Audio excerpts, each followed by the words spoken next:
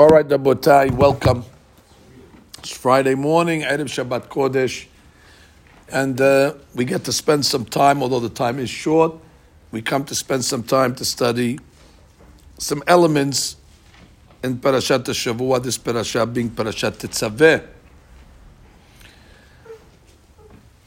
Again, as I'll always preface, these parashot are not easy parashot. Even in our parashah class that we give every night at 10 o'clock, Pirush Rashi, we struggled this week. I mean, even simple pshat, what's going on? You know, we didn't have an easy time giving it over. All the more so to go into the mefarshim on these, bigdei kehuna are very, very complicated. But to exempt ourselves to do nothing is not an option either. So we'll go slow, we'll take it easy, we'll go, small bites. And God willing, we'll get somewhere. So today I want to talk about the breastplate of the Kohen Gadol, which is the Hoshin. Just let's review it. So you have a breastplate that he wears. There was some ropes that came above it.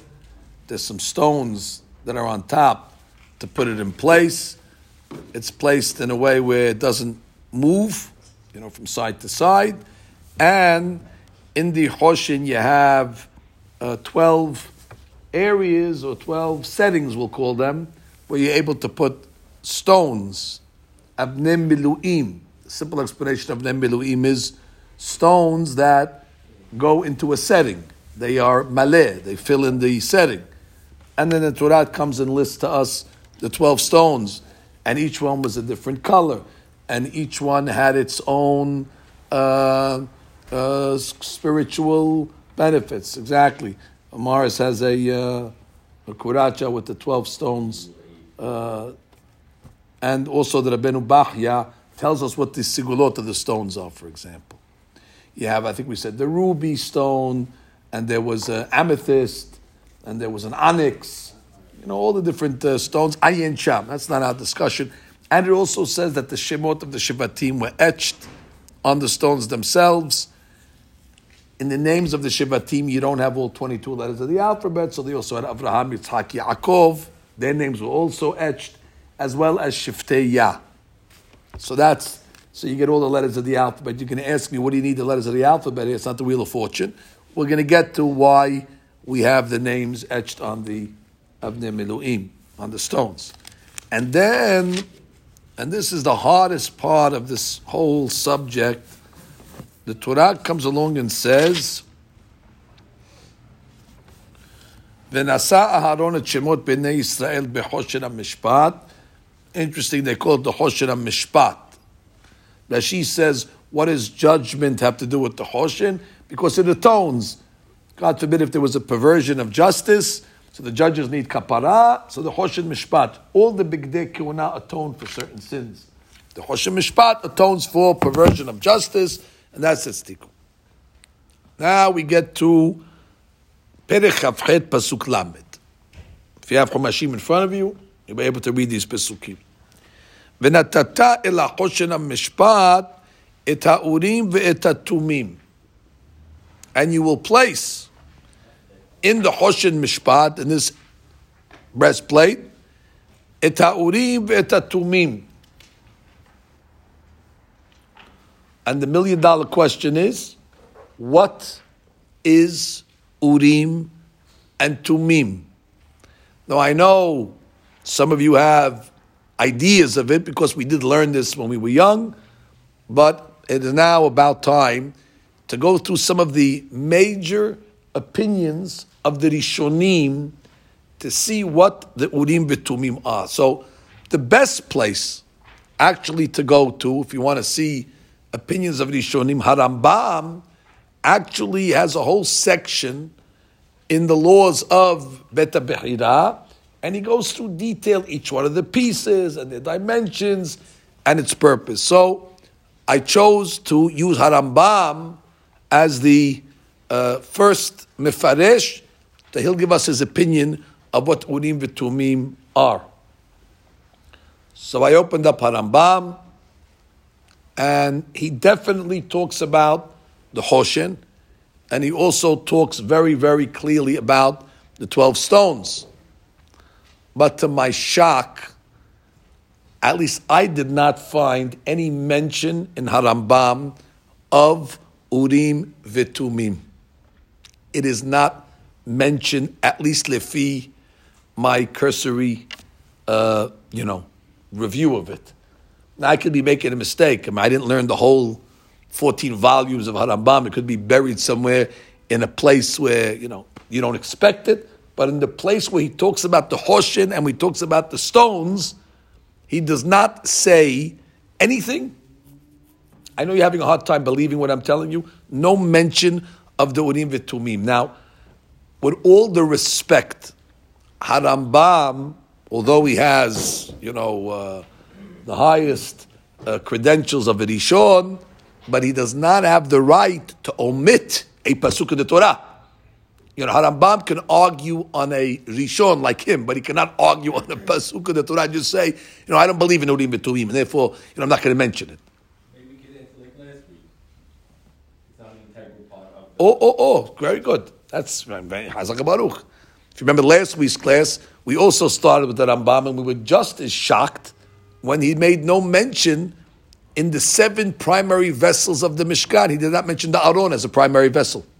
And we said, what are you talking about? That's the most important vessel. It's the first vessel. And then we explained it, accordingly. So, after doing some search, I found this. And that's the Sefer, again, that always gives us Hiddushim. It's called the Ktav HaKabbalah. I think I recommended it to our members. It's a good book. Somebody recently told me that they even have it maybe now in English, I'm not sure. But he says, and I'm quoting, on the Urim v'Tumim, Ve'harbe tamati. He says, I have great surprise, wonderment. Shelo matzati b'devrei Harambam klum. So I'm in good company. The Ktav HaKabbalah also did not find anything. Ki beperek tet, in chapter 9, Michli Mikdash, Shemevaer Sham Kol Perate Maaseh Hoshen Ve'efod, where he goes into great detail explaining Maaseh Hoshen Ve'efod, Lo Hizkir Klal Me'urim V'Tumim. Makes no mention of the Urim V'Tumim. How do you like that? And then he asks, Ve'ech Yishamet Mikra Meforash.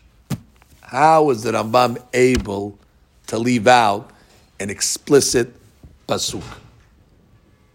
Now, even the Aron, the Rambam didn't leave it out. Rambam just didn't consider it one of the 7 primary vessels. But of course, he talks about the Aron. But here, doesn't exist.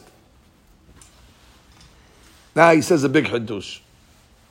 Lachen nir'eli. You want to get that? Lachen nir'ali deleda'to en urim v'tumim shemot kedoshim keda'at mefarshim. Okay, here we go. Let's go back to Rashi first to see how Rashi learns urim v'tumim. And Rashi says, Hu ktav shema meforash. It's the special name, the explicit name of Hashem, she'aya notno betoch keflei hoshen. If you remember how the hoshen was, it had folds. And therefore they would open it up, that she says, and they would put inside of, in between the folds and the wrinkles there, a special name of Hashem called Shema Meforash. Why was that Shema Meforash called Urim v'Tumim? She'al yado hu me'ir debarav u'metamem et debarav. The Shema Meforash would be like the electricity that would give the Urim v'Tumim functionality. And what was the functionality? The letters would start to lighten up. Hence the word Urim, Lashon Or, and Tumim, they would be conclusive. They would give a conclusive answer. So therefore, Urim v'tumim, according to Rashi, are the result of what is placed in the folds of the hoshin. It's an adjective rather than an noun. Which means you don't put in the hoshin Urim v'tumim. You put in the hoshin the Shema Meforash. Now, it might be nicknamed the Urim v'tumim because that's what it does. It's going to cause the letters to flash. Says the K'tav HaKabbalah. Yeah, possible. Yat Uraya v'yat Tumaya. Yeah, possible. Not too sure, actually. But Rashi for sure says that. So the K'tav HaKabbalah says, but Harambam doesn't hold that. Wait. So if Harambam doesn't hold that they put these Urim v'Tumim, the Shema Meforash, so then what's Urim v'Tumim? Rak shenem asar ha'avanim shayu ketuvim b'shemot shnem asar shiftei Yisrael. Oh, Harambam says. All right, I'm going to explain to you. That's what I'm here for. What I'm going to tell you now, the Rambam says, the Urim v'Tumim is another terminology to represent the 12 stones. It's a synonym for the 12 stones. You could call the 12 stones Abnei Miluim, Abnei Ahoshen. You could also define them as Urim v'Tumim. It's something that we mentioned already. Now, why would you call the stones Urim v'Tumim? So he says, Ki hem atzmam me'irim. They light up. Ve'timimim b'devrehem. Biblitat otiyotihem ela nish'al bahem. Which means Rambam doesn't argue that there was a concept that the stones lit up. And he says, and that's why the stones are called Urim v'Tumim. But there was no Shema Meforash and none of that stuff. And the Rambam might not even explain to you how they lit up. But that's not his business. So therefore he says, v'nir'eh li od demilbad l'sibat pe'ulotehem hanifla'ah hazot b'tshuvat hanish'al bahem. Besides, they were called Urim v'Tumim because that explains their function, that they would answer questions, however they would answer them. You see, by the way, even according to Rashi, Urim v'Tumim is not Shema Meforash. Rashi has to throw in, is a Shema Meforash in there, which activates Urim v'Tumim. Harambam says, no, Urim v'Tumim are the function of the stones. Therefore, no mention of Shema Meforash. And then he goes a little step further, the K'tav HaKabbalah. Kigam mitzad atzmutam yitachen alehem shem zeh. That intrinsically they could be called Urim v'Tumim, not only because of their function and purpose, but stones like that, it's befitting to call them Urim v'Tumim. Why? Ki abanim tobot ka'ele. These were precious stones. Liyot zach bahir umeir.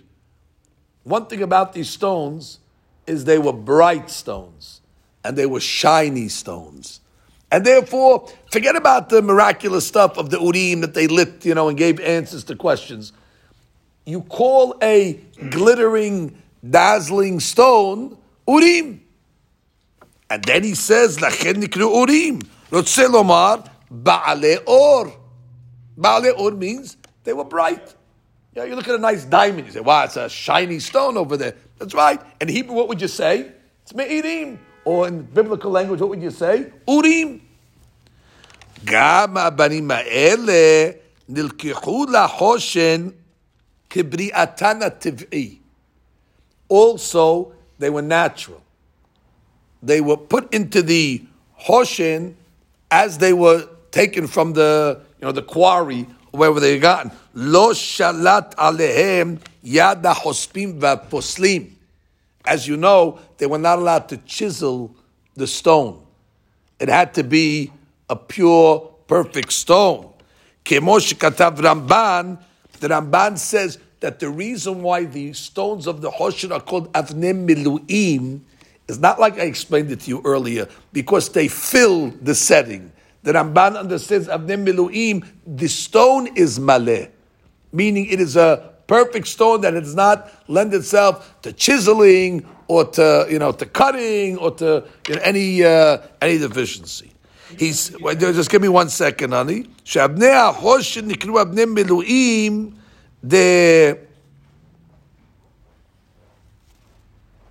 The Targum explained it abnei shelimuta. What does abnei shelimuta mean? Complete stones. Shayu shelemim velo nechsevu b'machsav gadol. It's like they were chiseled from a big rock. That wasn't able to do that. You had to find these stones naturally raw as opposed to going to a quarry and banging out a small piece of onyx and then putting it in. Velo nishtanu mitemunatam hativ'i. They were not changed from their original image.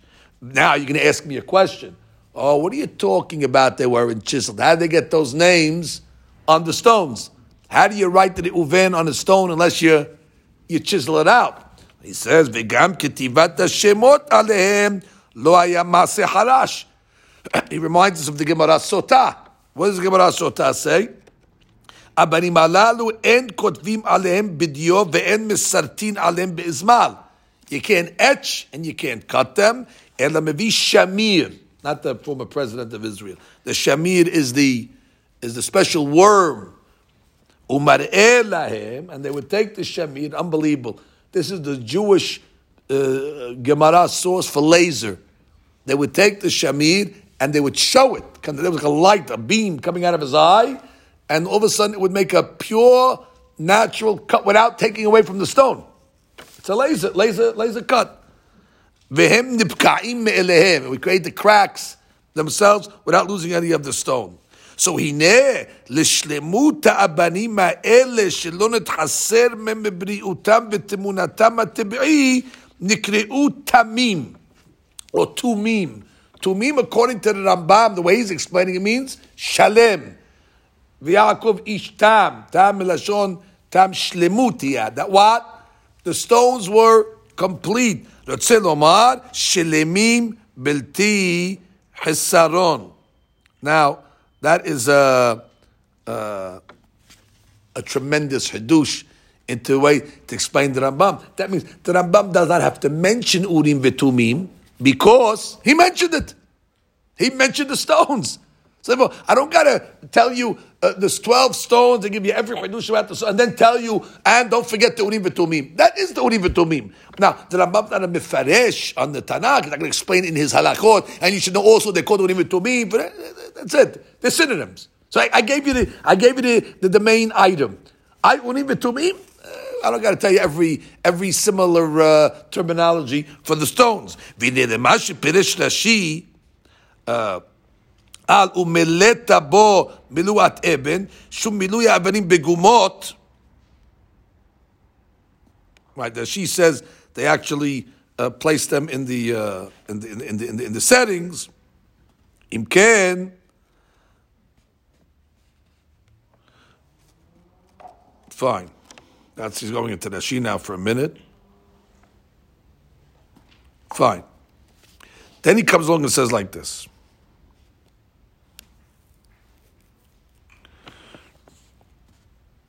Oh.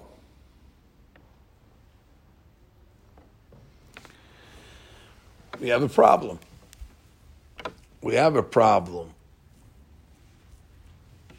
And maybe we'll be able to answer this problem according to Shitat Rambam. If you look at the Ibn Ezra for a minute. So far, how many opinions do we have on Urim v'Tumim? 2. Shitat Rashi, Shema Meforash. Shitat Rambam, at least according to the Ketav HaKabbalah, stones. I didn't see it inside. I do have the book at home. One of my relatives, uncle, took me to an old bookstore right here in Brooklyn. The guy's got old books. He thought I would appreciate it. I really did. Books from thousands of years ago. And he has thousands of books. So when I went in, one book that caught my attention was the book of Rabbeinu Avraham Beno Shel Harambam. He has a Pirush on the Torah. And I was told, and I have to look at it at home, I have the book at home and I'll get back to you. But I was told that Rabbeinu Avraham ben Harambam writes, Urim v'Tumim hainu ha'avanim. So that means the K'tava Kabbalah did not see Rabbeinu Abraham beno shel Rambam, but intuitively figured out that is the Shitat HaRambam. That is the stone. So that's a strong proof that this rabbi is, at least in Harambam's explanation, is saying it right now. Look at the Ibn Ezra. Ibn Ezra is fascinating. Let's see if we could find it.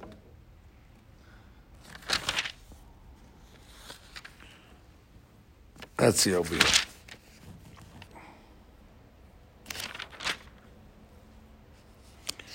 Ibn Ezra, where are you?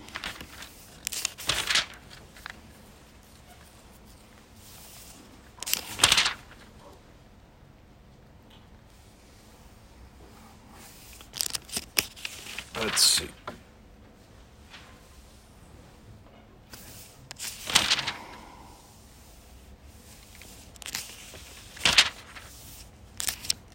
Big Or HaChaim HaKadosh is over here. You know what? I brought a copy of it over here. You got Ibn Ezra there? Yeah, Ibn Ezra over here. Fantastic. I don't think it's talking about it. Yeah, let's see. That's the Me'il. Okay, I brought a copy of it just in case I wouldn't be able to find it in this Chumash over here. Let's see. I don't think it's on our class. Yeah, I'll find it. I got it right here. So the Ibn Ezra writes like this.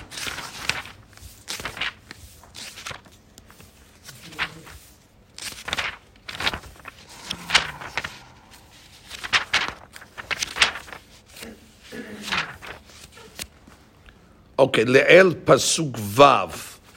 Okay, Pasuk Vav. If you go to Pasuk Vav, that's Ve'asu et ha'efod, and you will make the apron. So the Ibn Ezra says on that Pasuk, here we go, Ephod.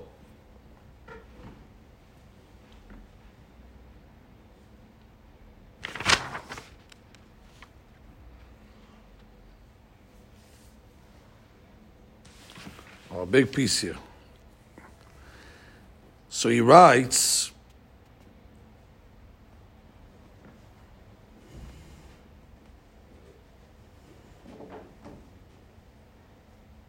Vehine lo yadanu mahem.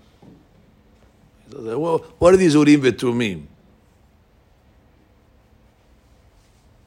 Then he comes along and says, ועוד שאלה אחרת, כי לא נוכל לומר כי האורים הם עצמם התומים. It sounds like they're two different things. Urim ha'urim, tumim ha'tumim. According to Harambam, it's the same thing. The urim and the tumim are just definitions of what the stones are. They are stones that are bright and they are stones that are complete. But he says urim sounds like it's one thing, tumim is something else. Sounds like there's a lot of them. Urim sounds like there's many of them. Tumim sounds like there's many of them. V'Rabbeinu Shlomo, that's Rashi. Amar, ki ha'urim v'tumim hayu kitvei shema meforash. He learned that ha'urim v'tumim is referring to the name of Hashem. Ve'ilu ra'at teshuvat Rav Hai lo amar kacha. So if we would have seen what Rav Hai wrote, he wouldn't have said it. Therefore, leave that. V'sod amok hu davar ha'efod v'achoshen Verak ermos ksat hasod. He says, listen, deep stuff going on over here. I can't really tell you everything that I know about it, but I'm going to give you a little of the sod. Ulai yavinu mi shehu yodea da'at elyon. Wow. Unless you have da'at elyon, you're really probably not going to understand the whole story over here. Ve'apetach sheyuchal lavor lasod, and then he starts. Now go down a bit, and then he says, Ki sham hayu ha'urim v'tumim shemurim ad et hatzorech. He learns that urim v'tumim were a separate apparatus of sort. O yitenu mechutz lachoshen. V'nei abnei shem shavot u'mein achat. And what were they? V'atumim shem timim v'aurim lo atumim zahav v'kesef hayu. They were made out of gold and silver. V'hamispar yadua b'ri'iyat gemurot me'alyon v'shafim v'maskil yavin. So he's learning, and I'll quote the essence from here, שפעולות האורים ותומים היו חוכמה מחוכמת הכוכבים. It was like some type of astrology apparatus. And he says, "Ve'ilu ho'alti liglot ze hasod." If I had to reveal to you what exactly we're talking about, lo yakolti lekotbo. I really am not allowed to write it. כפי המכתב שחיברתי בראש הספר כולו, כי לא יביננו מי שלא למד ספר המידות וסוד מלאכת שמיים. Unless you learned these books in astrology, מלאכת שמיים, it sounds like that Ibn Ezra knew what he was talking about. But I can't tell you. But he's learning it was an apparatus separate from the Hoshen. That when the Kohen needed some guidance, he went to this thing that was made out of gold and silver, Urim v'Tumim, different kesef v'zahav, and he would, I guess, talk to it, and it would give him revelation from the stars. So then he put it on the Hoshen? No, he says it was next to the Hoshen. He says over here again. He says, ובעבורת ימה וירקסות העבודה, והיה החושן כפול, כי שם היורים והעוטומים שמורים על עת הצורך, או יתנו מחוץ לחושן. I'm just telling you what the Ibn Ezra holds. He holds it was a separate item. It's not Shema Meforash. It's not the stones. It's another item. All right? Now, he implies that he knows it. Although the Hatam Sofer on this Ibn Ezra, he says, listen, we have Pesukim in Nehemiah that Nehemiah didn't know what the Urim V'Tumim exactly were. So how does the Ibn Ezra know what Nehemiah didn't know? That's his question. But he says, in deference to the Ibn Ezra, there is such a thing what he's talking about. There is this certain apparatus that you can connect to the stars and get answers. He says, you can't argue in the fact that there is something to say about not star gazing, but using the stars for ויש ספרים מחוברים על זה, there's books. על כן אני אומר, בטח כי יש ויש כמו שכתב הרב אבן עזרא. But I'm not sure if that's the Urim v'Tumim. Okay, and I'm not sure if he knew it. Okay, that's Hatam Sofer on the Ibn Ezra. What does the Ramban have to say about the Ibn Ezra's interpretation? Rabbi, I'm so sorry about it. I really sorry. But if you look in the pasuk, it says clearly in the psukim that it's part of it. So it's part of it. So it's part of it. Okay. Isn't it part So it's part of it. So how can he say that? It's part of it. It's part of it. He's arguing with the psukim? No, it's part of it. I'll give it. Okay, it's part of it. But it's still not the Shema Meforash and not the stones. It's another chain of gold and silver that's in there that he would consult with it when he needed to have Chokhmah. Now, let's see what the Ramban says. Could be the Ramban will agree with the Ibn Ezra. Oh, Savar Rabbi Abraham להתחכם בעניין האורים ותומים. The Ibn Ezra said something, clever, להתחכם, regarding the Urim v'Tumim. You had enough? Now the Ramban is commenting on the Ibn Ezra. It's Pasuk Lamed. If you had enough, I'm good. I'll go to the seminary now. I know it's technical stuff. Listen, Jacob, I know you came for stories. We didn't say stories. Not last night and not today. This is, again, I don't choose the content. This is it. Sabar Rabbi Abraham לתחכם. Rabbi Abraham, I want to say something clever. בעניין אורים ותומים. ואמר, and he said, כי הם מעשה אומן, כסף וזהב. It's made out of gold and silver, made out of... והעריך בעניינם. And he really elaborated, כי חשב שהם על הצורות שיעשו בעלי כוכבים. He thought that this has to do with something in astronomy. לדעת מחשבת השואל. Now the Ramban then gives his opinion, what he thinks about the Ibn Ezra. It's not so clear if the Ramban agrees or disagrees. You tell me what you think. He then says, Velo amar klum. The Ramban ends up saying about the Ibn Ezra, with all due respect, he said nothing. Now, don't Don't forget, the Ramban has the greatest respect for the Ibn Ezra.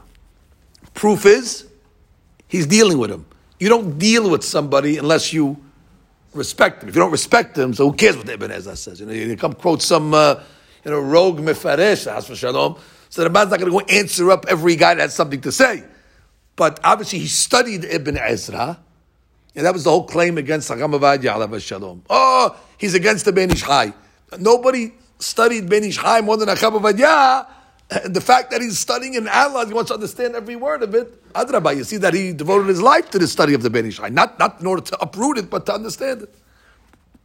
Aval, Ramban says, who's right? 3 opinions. Who does the Ramban side with? Is it Shema Meforash? Is it the stones? Well, we know it's not the Ibn Ezra, so Ibn Ezra's out. Aval hem kedevrei Rabbeinu Shlomo. Rashi we say Rashi. One is Pshat, one is Kabbalah. The Rambam was a Mekubal, so therefore he go that way. Katav Shema Meforash Natum Mekiflei HaChoshen. He says, V'lachen utzlach liot kaful. It's first proof. That's why you needed to have a fold. Because you needed to stick something in the fold. According to Harambam, what does it need to have a fold for? If there's nothing in between, then he says, V'araya. That is unbelievable. In every item that we learned till now, we're going to learn in Vayakel Pekudeh, this was the commandment. And then in Vayakel Pekudeh, we're going to learn, they made it. They made the Shulchan, and they made the Menorah, and they made the Aron, and they set up the Choshen. Nowhere does it ever say in the whole Bible, and they made the Urim V'Tumim. Why not? According to the Rambam, it's possible because there was. According to the Rambam, it's very good. Rambam will answer. It does say they made the Urim V'Tumim. They got the stones. Very good.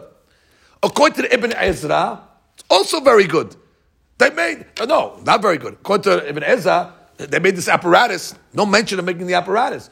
But according to Rashi, says, how are you going to explain that it doesn't say they made it? So he says, "V'araya ki lo nizkeru urim v'tumim klal b'maaseh ha'umanim," in the actual making, the fashioning of it. Lo izkiram lehem b'tzabah v'lo b'maaseh klal. By the way, nowhere does it say either v'asu et ha'urim. That's a good question. Every item it says v'asita, v'asita, v'asu. Why doesn't it say ta'aseh et ha'urim v'tumim? No mention of that. So you don't have it not in the tzivui, in the commandment, and not in the actual making of it. Natural, right? You're not making them the natural. No. The stones, he doesn't hold this as stones. The stones, it says. They got the stones, they put them in the... But they would say Asu there? there you have 2 things. You have a commandment about the stones, and you have that they made it. They took the stones and put them in the Hoshen. It says that they, but it says nowhere, make Urim. All it says, and take the Urim V'Tumim. You take them. Who made them? Take what? Take something that was not made. So he says, Vaya'as et ha'efod, Vaya'as et ha'Hoshen, Vaya'as et ha'Hoshen. V'lo amar Vaya'as ha'Urim V'Tumim. Why not? If there was something to it, like the Ibn Ezra said, that they were making some type of apparatus, by the way, that should have been the most elaborate one. And even if you're going to tell me too deep to talk about, it should have said at least a short version.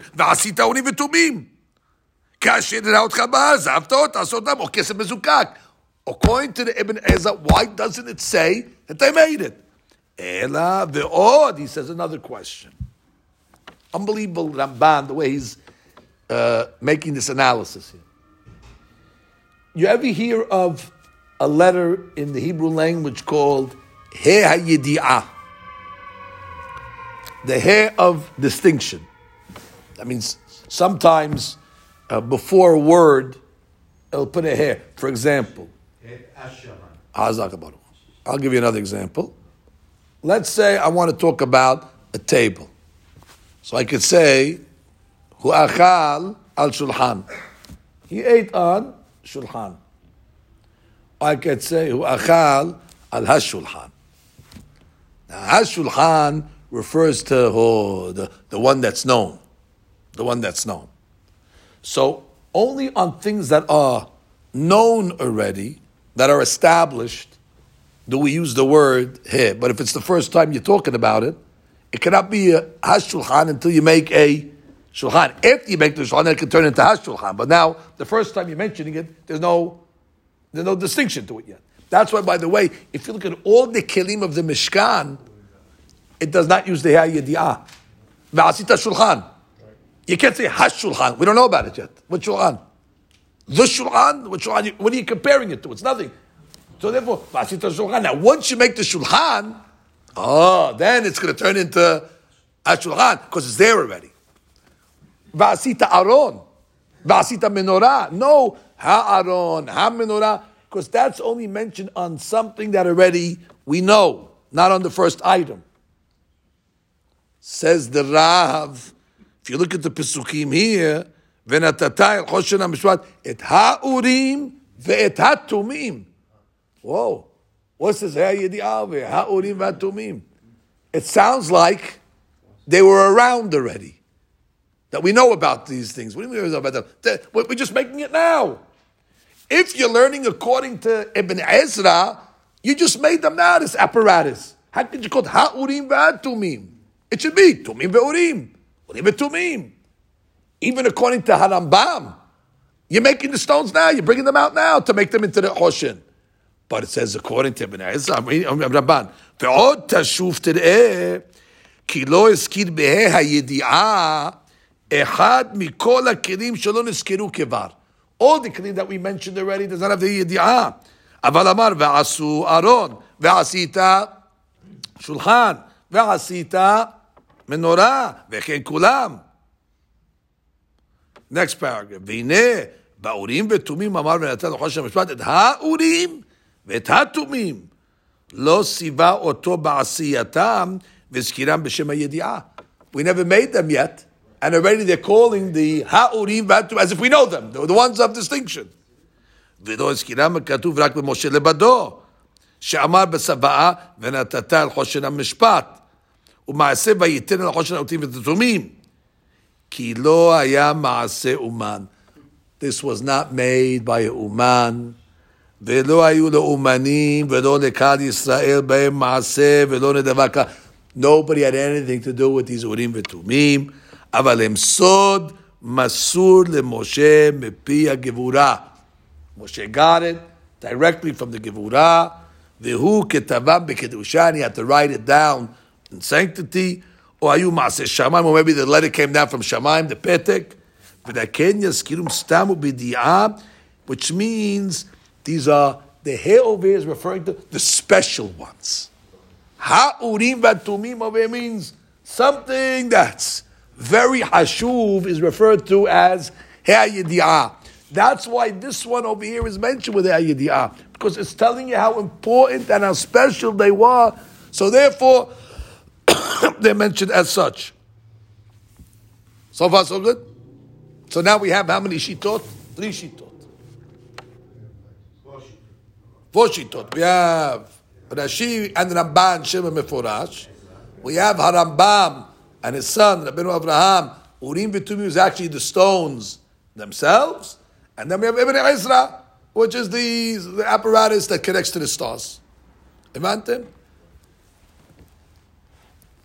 Beautiful. Now we get into the what it does. So if you look at Targum Yonatan ben Uziel over here, he's going to give us the functionality of this Urim v'tumim. What's the purpose of it? Okay, now you got to go ahead and wearing this item. However you want to learn it, but it definitely answers questions. You throw a question at it and somehow it's right, this is before Google. That was the precursor to Google. The Kohen Gadol had this item on his thing. Any question you throw at it, boom, gives you the answer. So what does the Targum say?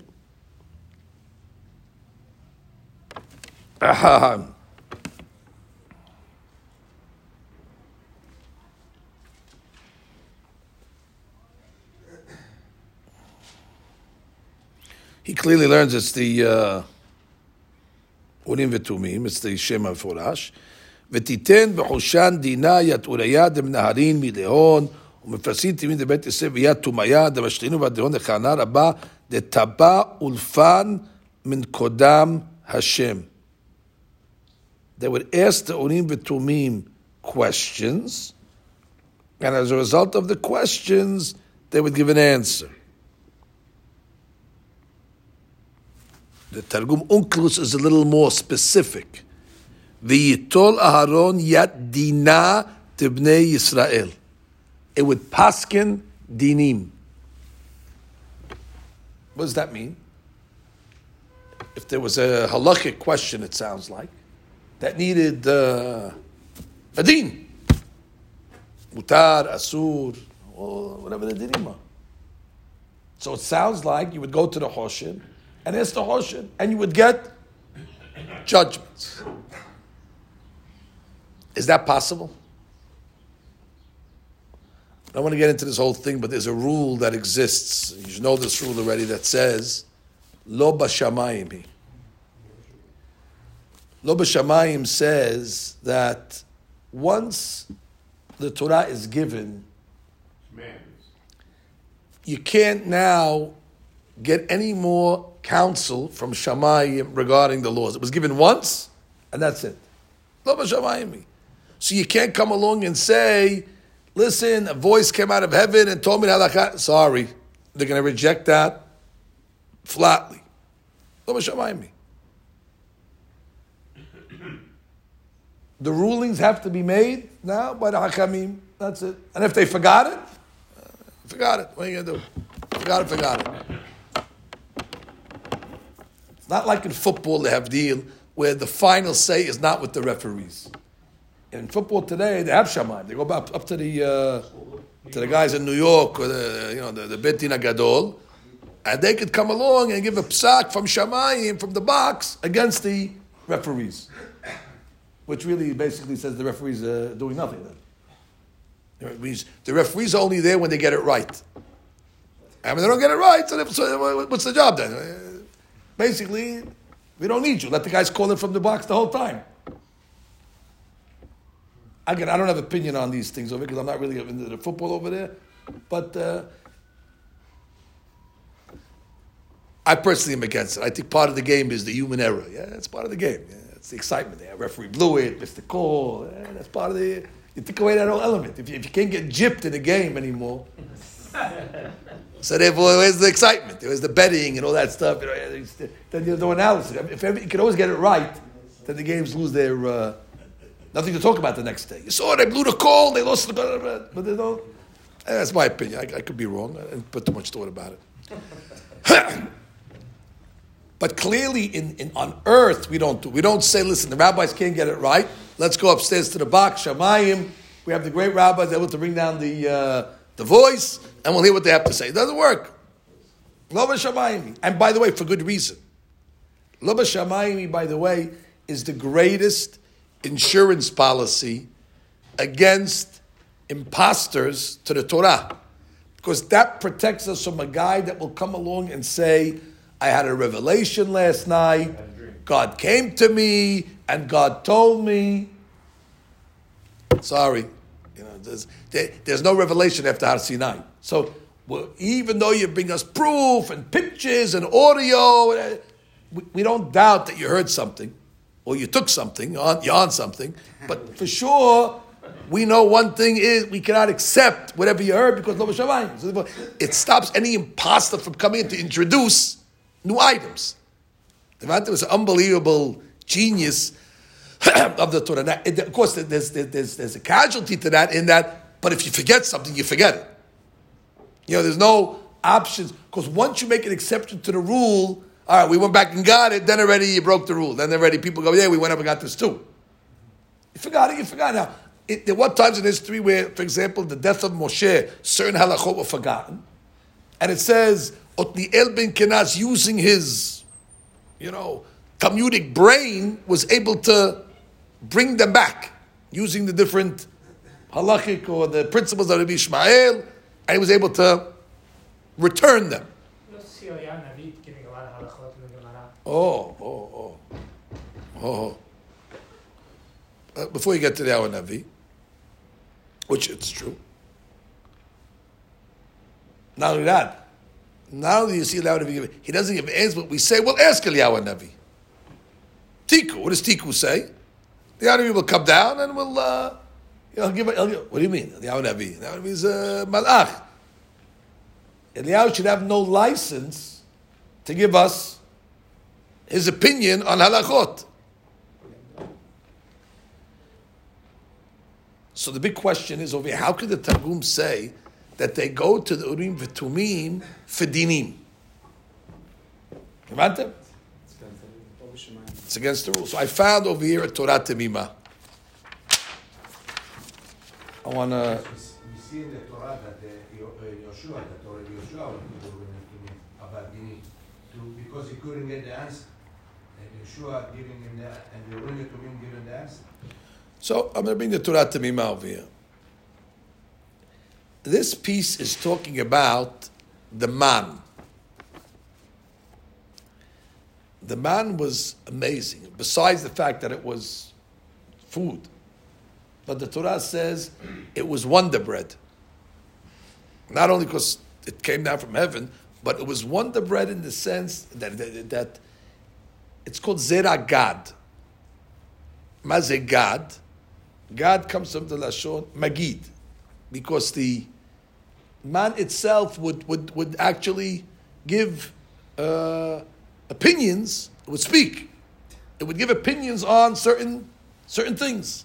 As an example, the Gemara says, if let's say you had a guy, couple got divorced,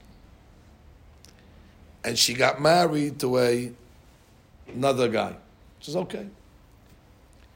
And now she gives birth 7 months later. And you don't know if that child is a full-term baby from the first husband or a preemie, a 7-month baby from you don't know. Who's the father? It's a big question. So you'd figure it out very simple, because the man would fall according to the inhabitants of the house. So therefore, you saw where the man, that extra portion of man for that child, where it landed. If it landed in the original home, so then you knew already, that's the father. And if it landed in the new home, then it's called Zera Gad. It was Magid the Zera. It told you the Zera who belongs to Zera Gad. It's a Magid, who's who. That's you figure things out. So the Torah Temimah is going to ask, hold on. Lava Shamayim. Well, you're using Shamayim now to start, and then there's Nafka Minot, by the way. Once you know whose child it is, then you have laws of Bechor, you have laws of Yerusha, there's definitely halachic ramifications that come out of this information, by the way. So therefore, why don't we come along and say to the man, very nice, but stick to the food business, and you can't really get involved in the halachic business. You're in a territory that doesn't belong to you. So I'm reading Torah Temimah. בגמרא כאן באו עוד כמה דוגמאות לזה.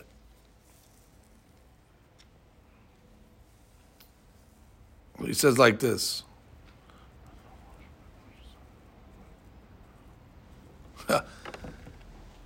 You have an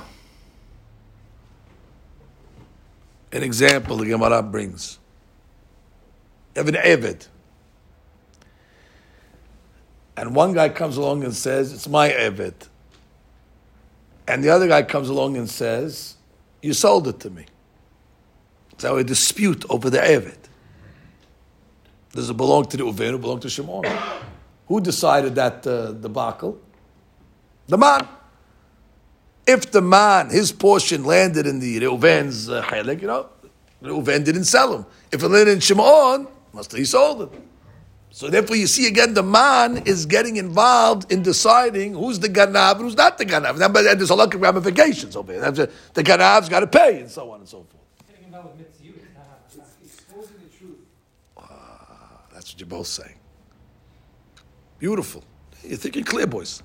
So Torah Tamimah says, ובספר כפות תמיד מקשה, איך היו סומכים על בירור זה, והזהבי בכלל לא בשמיים היא.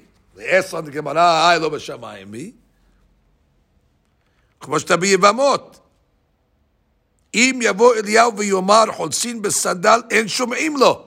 If Eliyahu Navi would come, it doesn't say Eliyahu Navi, it says, אם אליהו, יבוא אליהו, and tell us how to make chalitza, we wouldn't listen to him. You know why? לא בשמיים היא. אבל, comes the Torah תמימה, אין אני רואה בזה אף ריח קושיה. I don't even smell a whiff of a question. Forget about a question. I don't even have a whiff of a question. דזה הכלל דלא בשמיים היא רק לעניין פסק הלכה. You want to tell me, how do you make yibum? How do you make chalitza? Eliyahu, it's out of your territory. You can't answer. אבל לעניין בירור מילתא, but just to reveal mitziut, before I give a halachic ruling, I just want to know what's the reality, what's the case, what's the facts on the ground. והתגלות מציאות הדבר, בוודאי סמכין על הנביא. For sure you can rely on a navi, which means once already I got from Shamayim the mitziut. Now I can apply halakha wherever the knife falls. But the knife cannot begin by saying mutar asur. They're already giving a psak. But listen, I'm at a loss. I don't know what the facts of the case. So I can use Shamayim, that knows the facts, to tell me this is what happened. Good. Now I'm going to come along as the Rav and apply Torah as I'm only allowed to apply it to the facts that I was told from Shamayim. It's a big nafkamina. So he says,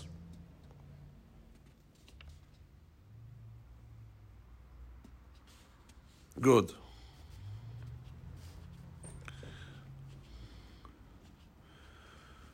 And he gives examples to it.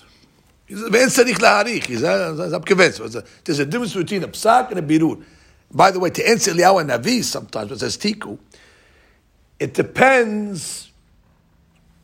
Eliyahu and Navi is a hybrid of such. Eliyahu and Navi sometimes is referred to as a malach, and sometimes Eliyahu and Navi, as we see, is Talmid Hakam. So it all depends on which exactly which suit he's wearing. If he's revealing himself as Eliyahu Navi, sorry Eliyahu Navi, we can't. Therefore, when it comes to tiku, tishbi ya'aneh. Tishbi is Eliyahu mitoshavei Gilad. He was a human. He lived on earth. That means the tikus are going to be from the tzad of Eliyahu of his chacham side. So you always have to analyze it.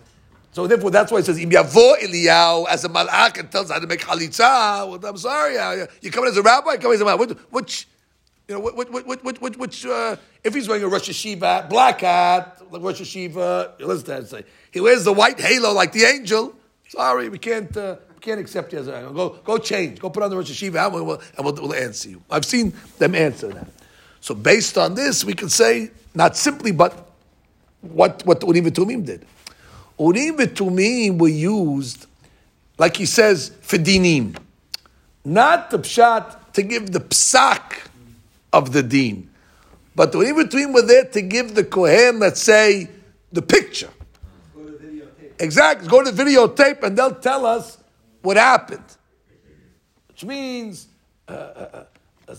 we're just going to tell you that that number 22 was offsides. That's it. That was the reality. The referee missed it. We know it was offsides. Okay, good. Now we know the rules. Offsides, 5-yard penalty, first down. Which means we're not telling you what the ruling is. We're just telling you this is what happened. Now apply the rules of the NFL to when a guy's offsides. Understand? And that's could be what happened over here, Ligabed or even Tumim as well. And even if you look at the cases, the classic case with Hannah, it's not a halachic issue. It's a mitziut. What's the case of Hannah? I'm only telling you this because I heard a beautiful explanation this week from Rabbi Bernstein. He said a unbelievable pshat that it's unbelievable. So Hannah comes and she's praying for a child. Eli's there in the Beit HaMikdash, or the Mishkan Shiloh, and sees this distraught woman. But he didn't realize she was distraught. He thought she was drunk. And he had some support for it because he saw on the Urim V'Tumim, Shin Chaf Resh He. So he read it. She Korah. So he comes to Hannah and says, "Listen, sober up. Matay tishtakarin. Remove the wine from your heart." And she comes along and says, "Lo Adoni, you might be the Kohen Gadol, but you don't know how to use that apparatus."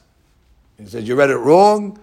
You know, you're not a good bagel player. You read the word wrong. It's not shikora, it's keshera. Same letters, keshera or kesara, however you want to say it." So that Urim V'Tumim is a classic example. That's not a psak halakha. I just want to know, what is her status? Is she drunk? Is she sarar? It's when they would go to war, for example. Who should go to war? Are we going to win the war? Okay, that's a revelation. It's an halakha question. But I heard from my Bernstein, he said a beautiful pshat on this here. Beautiful pshat. But he heard from... he said... Api Adrash, obviously. He says, why did Eli? He saw the words. Why did he read it Shikora? Eli's a Kohen. He can understand that there's 2-3 options to this configuration. I mean, he knows that just like it could be Shikora, it could be Keshera, and it could be Kesara. But he was drawn to say Shikora, and he went out. Well, you must be drunk. Eli Kohen had children. And we know that Eli's children, right, were not children that we would say brought nahat to their father. As a matter of fact, the Gemara says, the Gemara has to figure out a way, the text indicts them with, federal crimes. Federal crimes. And there's an opinion that says, all right, listen, maybe they didn't do what it says, but still, again, these were not the... And you have to imagine how much agmat nefesh this caused Eli, who's the tzaddik. And then he sees this lady praying for children. And he comes and tells her, you must be drunk. What do you want children for? He says, you know what type of trouble? He says, you'll be spared from all the agmat nefesh that I got for my children. Only a drunk woman would be praying for children. That's exactly from his own experience. Of course, it's Api Adrash. According to his experience, he said, what does it mean? Who prayed? Why would you want to have children? If the pain was so severe, then you got to be out of your mind to want to have children over here. Look what they did over here. They were there. And Eli was obviously he wasn't a delinquent father. He raised his children up here, and still they did what they did.